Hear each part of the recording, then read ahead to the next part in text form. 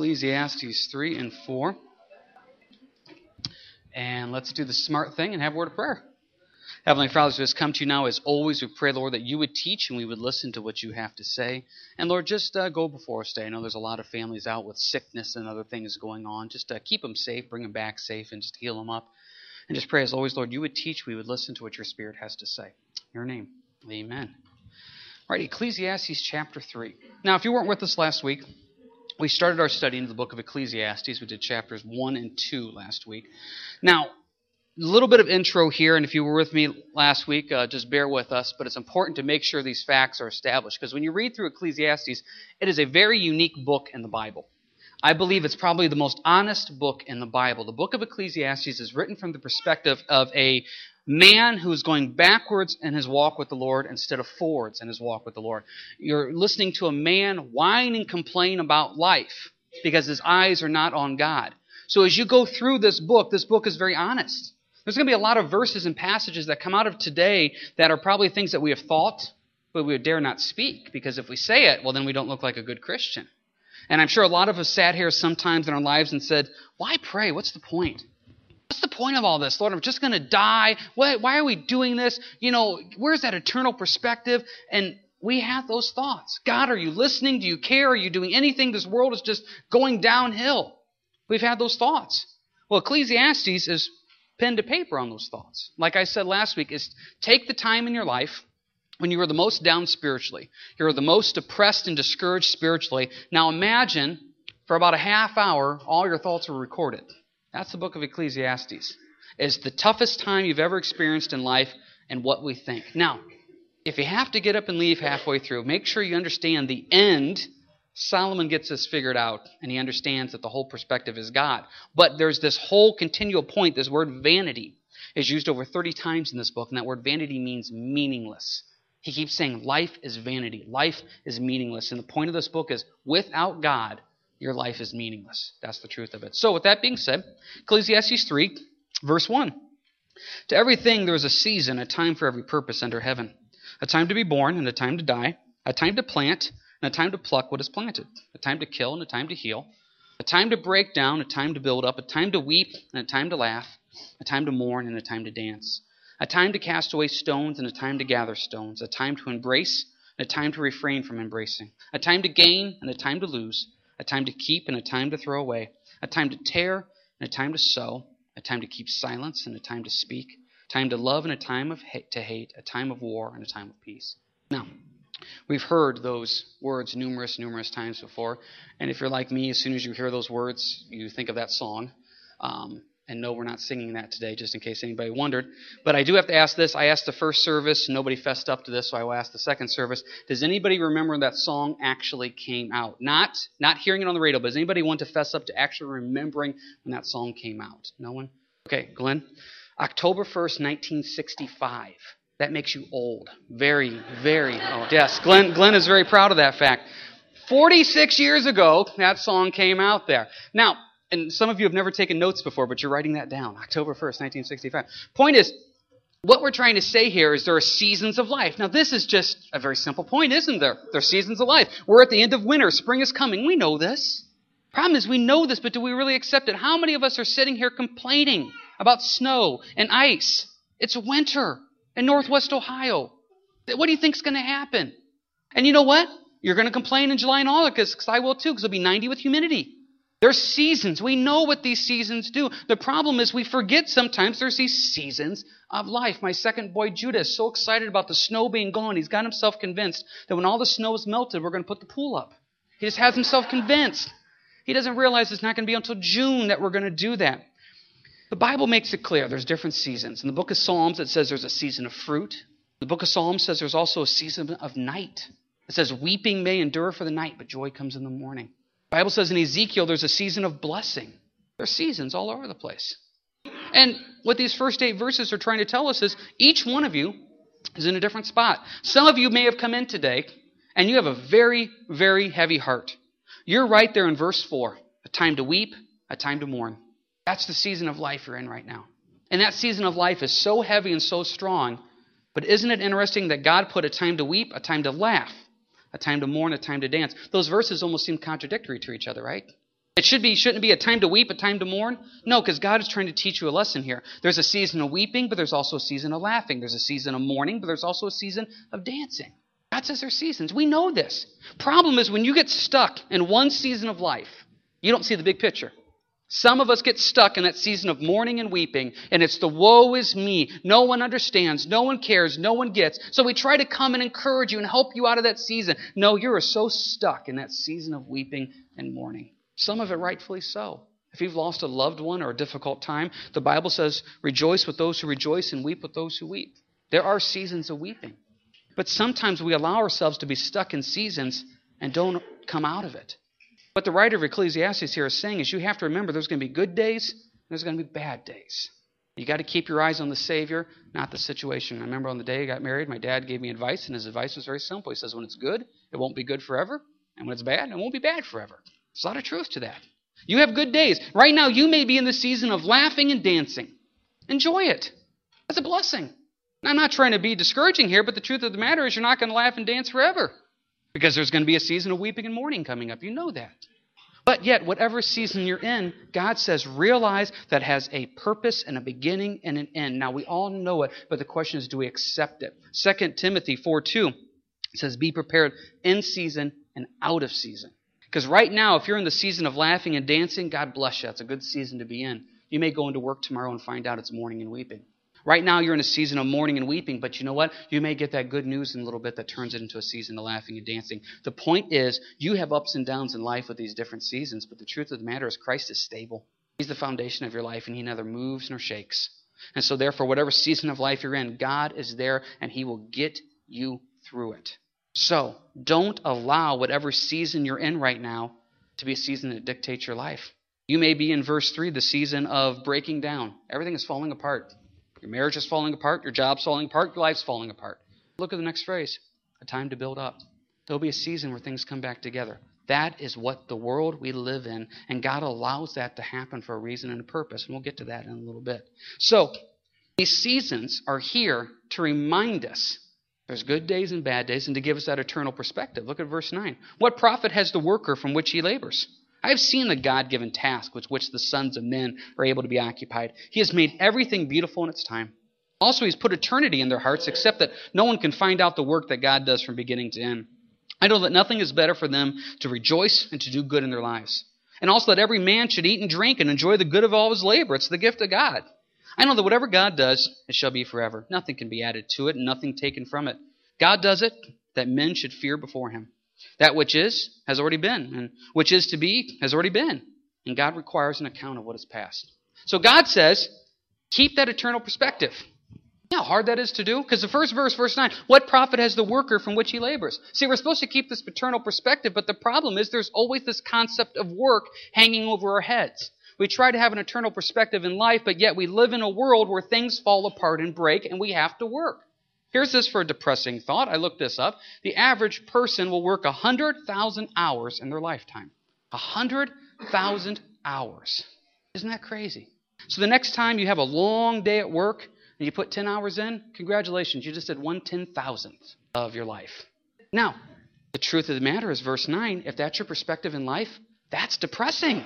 That is depressing. If your life, and we said this last week, if your life is to go home, get up tomorrow, go to work, come home, eat supper, go to bed, and do the same thing on Tuesday, what a depressing, discouraging life. If your whole life is just work, followed by more work, and this cycle of life, I would be depressed if I was in your shoes too. What a meaningless, pointless existence if all you do is just labor and toil. That is why verses 9 through 17 are here to tell us there is an eternal perspective. Verse 11, He has put eternity in their hearts. I firmly believe people are born with this eternal seekingness, where they're trying to find something deeper and bigger than them. They are. Now, some people fill that with other things, but the truth of the matter is that's only going to be filled by the Lord. I heard a great teaching a few years ago where a pastor says, you're born with this infinite hole in your heart, and that infinite hole can only be filled by an infinite God. We try to fill that infinite hole with finite things. Do we think relationships are going to make us happy? No. Marriage isn't going to make us happy. Work's not going to make us happy. We talked about that last week. None of those things bring joy. The only thing that brings joy is your relationship with Christ. And so God says there is this eternal seeking in you. And as you seek for that, verse 11, you have that God-shaped hole. Problem is we can't grasp eternity. Look at verse 11. No one can find out the work that God does from beginning to end. Have you ever stopped and tried to think about eternity? Our whole life is based on time. You have a time where you have to be at work. You have a time when you get off work. You have a time when you eat lunch, a time when you get up, a time when you go to sleep. Everything is based on time. This eternal perspective of verse 11, there is no time. It's eternity. Eternity either in heaven or eternity in hell. It's that you can't grasp it. And God says you have to get that eternal perspective, verse 11, because why? There's a judgment coming, verse 15. That which is has already been, and what is to be has already been. And God requires an account of what is past. How's this for a scary verse? Matthew 12:36, God says that we have to give an account of every idle word. But think how many times you just talk without thinking and speaking. We have to give an account of that. See, that's how big God looks at this whole eternal thing. He goes, you are on this earth for a reason. And you remember the two W's are we're on this earth for a purpose. We're here to worship the Lord. That's the first one. That's our key thing, is we're here to worship God. To Him be the glory in everything we do. The other W is we're here to witness.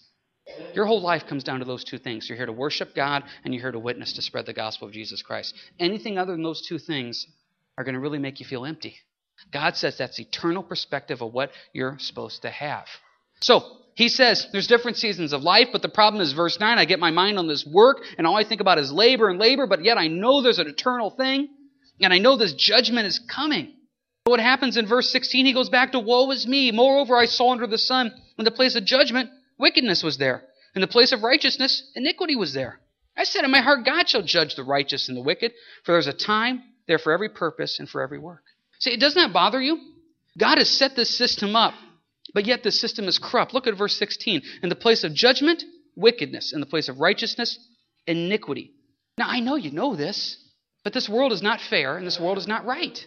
You know that, and I know that. So if we know that the world is not fair, and we know that the world is not right, why do you get frustrated about it? When you go to work tomorrow and you get mistreated, they take advantage of you, did you really think it was going to be fair and right? When something happens, be it whatever, public place, maybe even in church, where you feel you're pushed down or taken advantage of, did you really think the world is fair and right? It's not. This is a pretty honest verse here in verse 16. Where there's supposed to be honor and truth and judgment, there's wickedness. Where there's supposed to be righteousness, there's iniquity. One of the things I always say in marital counseling is marriage is this two imperfect people trying to have a perfect relationship. It's impossible. You work at a place with imperfect people with an imperfect boss. You may be that imperfect boss. You go to a church with an imperfect pastor. You're sitting by imperfect people right now. Well, that's what happens, is we are in this place of wickedness and iniquity because we are sinful human beings. So eternity is where everything is made right, verse 17. God shall judge the righteous and the wicked. It's made right in eternity. If you allow yourself to get focused on this world, you will be depressed and you will be discouraged because you will always be disappointed in what this world has to offer. When you go home tonight and you watch the 6 o'clock news, what's it going to be? It's going to be murder. It's going to be rebellion. It's going to be all these things, iniquity of the world. That's what it is. And if you allow yourself to have eyes on the situation and not the Savior, you will be depressed. That's Ecclesiastes. Those Ecclesiastes moments are moments of where my eyes are on the world and not the Lord. Remember, this book is written from the perspective of a man going backwards instead of forwards in his walk with the Lord. This book is written from the perspective of a guy looking at life and not God. That's depressing. That's discouraging. And look what he builds up to, verse 18. I said in my heart concerning the condition of the sons of men, God tests them, that they may see that they themselves are like animals. For what happens to the sons of men also happens to animals. One thing befalls them, as one dies, so dies the other. Surely they all have one breath. A man has no advantage over animals for all his vanity. All go to one place. All are from the dust, and all return to dust. Who knows the spirit of the sons of men, which goes upward, and the spirit of the animal, which goes down to earth? So I perceive that nothing is better than that a man should rejoice in his own works, for that is his heritage. For who can bring him to see what will happen after him? Isn't that just the perspective of the world? What's the point? We're all going to die. You're going to die, I'm going to die. I mean, seriously, how are we any better than the animals? They die, I die, and who knows what happens to us afterwards? I had somebody constantly keep telling me I just become worm food when I die. That was his perspective. What's the point of all this? Is that not just a depressing, discouraging thought? But the honesty of it is an honest thought. I've run into people that have this perspective, verses 18 through 22. And to be honest, I've fallen into this trap. Now, I've never fallen into the trap of thinking I was an animal and just going to die. But you fall into that trap of, God, why? Why pray? Nothing changes. Lord, why read and study? I read and study. The marriage isn't any better. Lord, why go to church?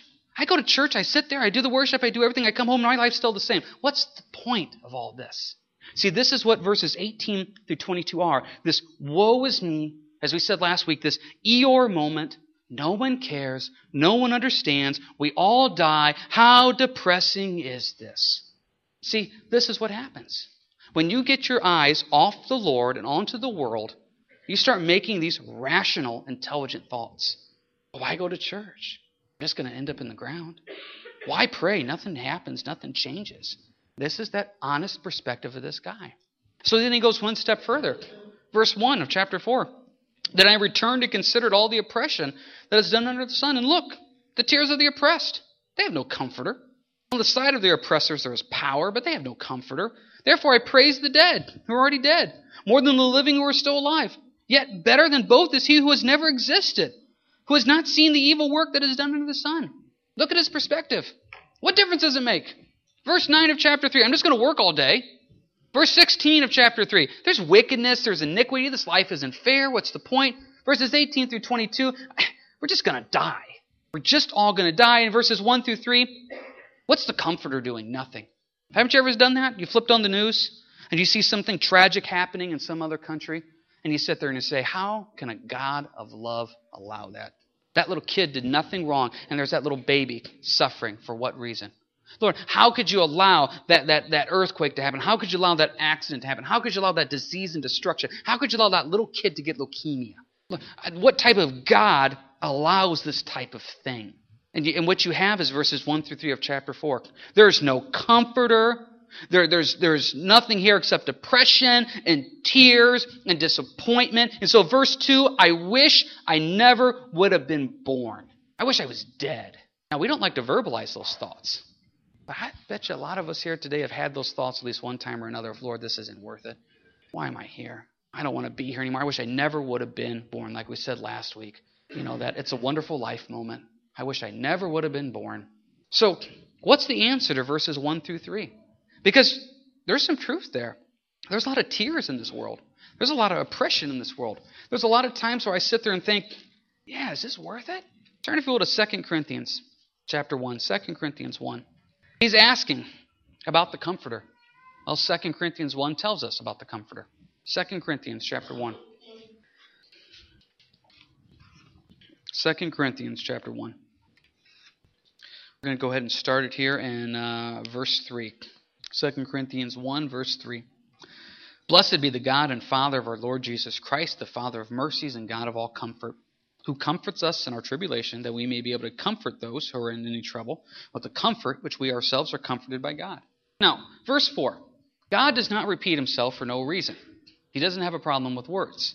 So when he decides in verse 4 to stress this word comfort, who comforts us in our tribulation, that we may be able to comfort those who are in any trouble with the comfort which we ourselves are comforted by God.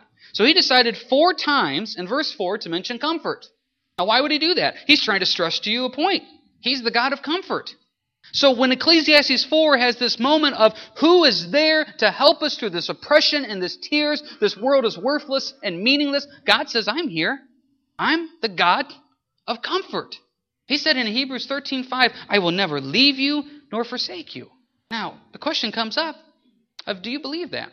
Because this is what happens. You're going to be faced with the difficulty in life. There's no doubt about that. We just went over that. You're going to have a season of mourning and weeping and trouble and trials and tribulation. You're going to. Now, when that season of life hits you, what are you going to do? Are you going to go live in Ecclesiastes 4 with the tears of oppression and there's no comforter and what's the point of all this? I just wish I was an animal and dead and never been born. Fine. You want depression and discouragement to get the best of you? You can allow it to get the best of you. Or you can go to 2 Corinthians 1 and say, God, you're my comforter during this time because I don't get what's going on. I need you. See, here's the thing. When I used to run into people that have those Ecclesiastes moments of woe is me, I always tried to pull them out of the pit. And I realized, number one, I can't pull anybody out of the pit. Only God can. And number two, just to be quite honest, some people don't want to be pulled out of the pit. I don't understand it. I don't get it. Some people like living in the book of Ecclesiastes. They like the woe is me. They like the depression. They like the discouragement. They like the whole world is falling apart, and look at me, how horrible my life is. I wish I never would have been born. If that's where you want to live, of the 66 books in the Bible, you want to live in Ecclesiastes, I can't get you out of that. But I'm telling you right now, there is an alternative, and that alternative is 2 Corinthians 1. There's a God of comfort that cares. Well, if he cares, why does he allow it to happen? Verse 5, for as the sufferings of Christ abound in us, so our consolation also abounds through Christ. Do you realize what verse 5 is saying? He goes, the more you suffer, the more comfort I give you. That's a fair exchange. If more things are happening in your life that are difficult, and remember those words, they're trials, they're tribulations, they're anguish. God says the more things that happen in your life like that, the more comfort I'll give you. Verse 6, now if we are afflicted, it is for your consolation and salvation, which is effective for enduring the same sufferings which we also suffer. Or if we are comforted, it is for your consolation and salvation. See what he says in verse 6, he goes, if you're afflicted, he goes, I'm going to use that later on. Whatever season of life you're going through, I'm going to use later on, because you will then be able to go to someone who's going through that same problem and say, this is the comfort I receive from the Lord, and this is how God got me through it. See, now we either believe that or we don't. So when those trials and tribulations of life hit and you say, Lord, why? He says, I'm the God of comfort. I'll get you through it. Verse 6, when you're afflicted, those afflictions will be used later on to comfort somebody else. Now, sitting here today, you either believe that or you don't. If you decide to go back to Ecclesiastes 4 and say, woe is me, that's your choice. But the truth of the matter is God says, I will use this and get you through it. Hebrews 13:5, I will never leave you nor forsake you. Now, do we believe that or not? The writer of Ecclesiastes at that time, I don't know if he believed it. There's been times in my life where I don't know if I believed it. I remember not too long ago I had a situation that got me really frustrated. Really frustrated. I was really worked up. And I remember I was driving someplace for a hospital visit out here at church, and I was just really worked up about something. And Dawn called and couldn't get through to me and left a message.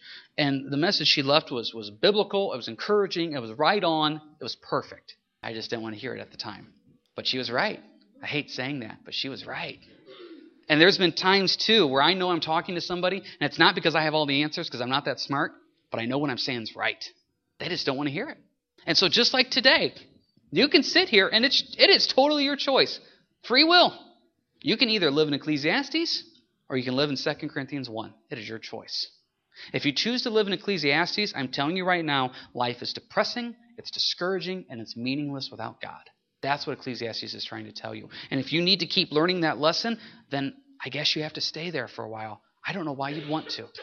God will not leave you nor forsake you. He will be with you. He will get you through it. We either believe it or we don't. So let's see what else he says. Now jump back to Ecclesiastes 4. Verse 4 of Ecclesiastes 4. Again, I saw that for all toil and every skillful work, a man is envied by his neighbor. This is also vanity and grasping for the wind. The fool folds his hands and consumes his own flesh. Better a handful with quietness than both hands full, together with toil, grasping for the wind. Then I returned and saw vanity under the sun. There's one alone without companion. He's neither son nor brother, yet there's no end to all his labors, nor is his eye satisfied with riches.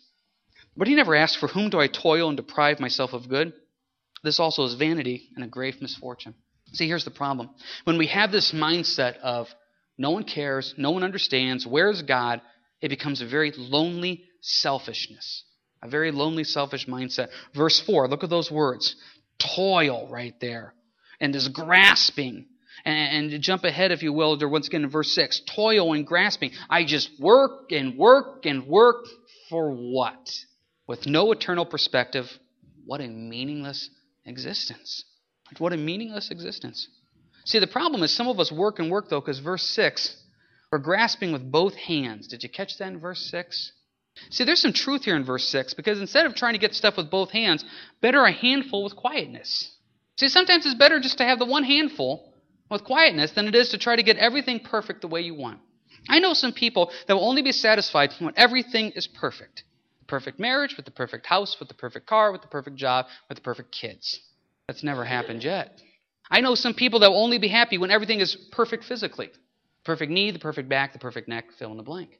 See, verse 6, better a handful with quietness. Some days you may just have to accept the fact, hey, my back feels better. My knee's killing me, but thank the Lord, my back feels better. You may have to accept the fact that, hey, God's blessings on our marriage. Our car may be falling apart, our house may be falling apart, but we're united in Christ. See, better a handful with quietness. If you constantly are trying to get everything I's dotted, T's crossed, it's never going to work. We're in a season of life right now at the Irvin household. There's just sickness left and right. Constantly. We're just this end of winter going into spring type thing with the boys, and it just constantly feels like there's a sick kid here and there. I've reached a point of 2 out of 4 are healthy. I'm happy. The other 2 that are sick, tough luck. Because 2 out of 4, that's not bad. I would like 3 out of 4, but I'll take 2 out of 4 right now. Because there's just this time where I'll take verse 6, a handful with quietness. Sometimes a handful of quietness is better than the rest of verse 6, grasping and toiling for the wind. And I know people like this, where it's like you talk to them, it's like, wow, hey, that job situation worked out. How great is that? Yeah, the job situation worked out, but now my car's broke. Well, your job's good. Thank the Lord for that. Or you know what? Well, the job situation's horrible. Yeah, but look at you. You're walking around healthy. Yeah, but who cares about... Come on. If that's the mindset you have, no one can change that. No one can change that. If you want to constantly look for the negative and the bad and the depression and the discouragement, once again, you can live in Ecclesiastes all you want. Why would you want to do that? There's a God of comfort that cares and loves you. Okay, if He's there, why do I, verse 8, feel so alone? There is one alone without companion. Why am I doing this? There's such an emptiness and a loneliness. Verse 9, 2 are better than 1 because they have a good reward for their labor. For if they fall, one will lift up his companion, but woe to him who is alone when he falls, for he has no one to help him up. Again, if 2 lie down together, they will keep warm, but how can one be warm alone? Though one may be overpowered by another, 2 can withstand him, and a threefold cord is not quickly broken. Jump ahead to the end, and then we'll backtrack here. Verse 12, I think that's a verse I've used in every marriage I've done. Threefold cord is not quickly broken, and I always say that threefold cord represents the bride, the groom, and God, united together. In fact, I did a marriage a few years ago where they actually had a rope that was brought up and presented to the couple to show that unity of literally being united, tied together. What a beautiful symbolism that was of being united and tied together. That's what verse 12 is trying to tell you here, is if you're married, it's you, your spouse, and the Lord. That's the only way marriage is going to work. I say at every wedding I do, I quote the verse in Corinthians 3:11, no other foundation can anyone lay than that which is laid, which is Christ. Christ is the only foundation of your life. Christ is the only foundation of your marriage. There's nothing you can do about that. Problem is with some marriages, you may want to be united and tied together. Your spouse may be trying to untie the knot. It's a difficult place to be in. And you may even be sitting here saying, okay, I don't even have anybody. Verse 9, 2 are better than 1. Yeah, I'd really like to have somebody. Verse 10, I want somebody to help me lift me up. Verse 11, I want somebody to help keep me warm. Well, you have that person. Jesus said, I'll never leave you nor forsake you.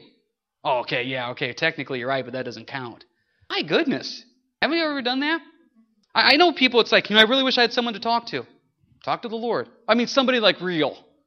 Okay, well, God's a puppet? I don't know. You mean, He's real. No, I want somebody face to face, somebody that can interact and respond. God responds. The Bible says that. I know what they're saying, because I've been in that position too, where sometimes you just want that person to sit across from you and just interact. I understand that. But at 3 o'clock in the morning when you can't sleep because worry, fear, and anxiety have the best of you, that's where you're so appreciative of Christ. Isaiah says He's the God that neither sleeps nor slumbers. Aren't you thankful about that? But you may have somebody, I could call them at any time during the day. Okay, yeah, you probably could call them any time during the day. But wouldn't you rather talk to the Lord? He will never leave you nor forsake you. I know I'm being repetitious on that point, but isn't that the key point? He will never leave you. So if you feel like I'm all alone, no one's with me, you have God. You have the Lord that is with you to help lift you up, to encourage you, to be that God of comfort. See, once again, in Ecclesiastes 4, if you want to live in Ecclesiastes 4, you can. No one cares. I'm all alone. No one's there to help me. What's the point?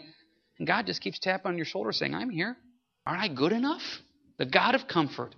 The book of Hebrews says in Hebrews 4, you can boldly go to the throne of grace. You get to talk to God anytime you want during prayer. What a beautiful gift that is. He's there for you to help you get you through it. Let's finish this up. Verse 13.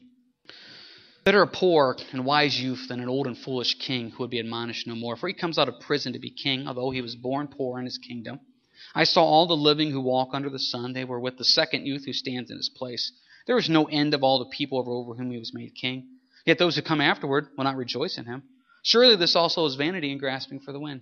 See, this is what's the point? Waiting for the other shoe to drop. Yeah, my life is good right now, but something bad's going to happen. Because what you have here is verse 13. You have this poor, wise youth comes out of prison and becomes king.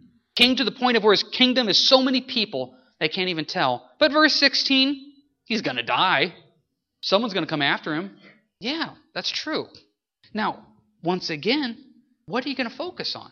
Yeah, let's just be honest with you. You're going to die, I'm going to die too. I remember one time I had a junior high teacher that told us, he says, do you not realize that every day you're one day closer to death? What a depressed junior high teacher, my goodness. Yeah, I won't go there. But the point is, that's the advice he gave us as 12 and 13-year-olds. And the point is, there's a lot of truth to that. Now, I'm not trying to depress you and discourage you because there's joy in the Lord. But if you focus on these verses 13 through 16, okay, yeah, so big deal, this great story, the kid comes out of prison, he becomes king, rules over everybody, then he dies. Yeah, he does. That's the seasons of life we live in. But the point of this is what? I think the key word in verse 13 is wise. See, why is he wise? See, if this was in Proverbs, we would have stopped halfway through verse 16. There was no end of all the people over whom he was made king. See, we would stop right there in Proverbs. And we would talk about wisdom and the importance of wisdom. Problem is Ecclesiastes is honest. He throws in the last thing. He's going to die. So, look at the wisdom part of this. Remember, when we did our study in Proverbs, we said the purpose of Proverbs is what? Wisdom. Get wisdom before you need it, because you will know you need it. You need wisdom to make good godly choices, to make the right decisions in life. You need that wisdom. God-given wisdom. Well, our first study in Ecclesiastes last week, Solomon decided he was going to figure out life by wisdom.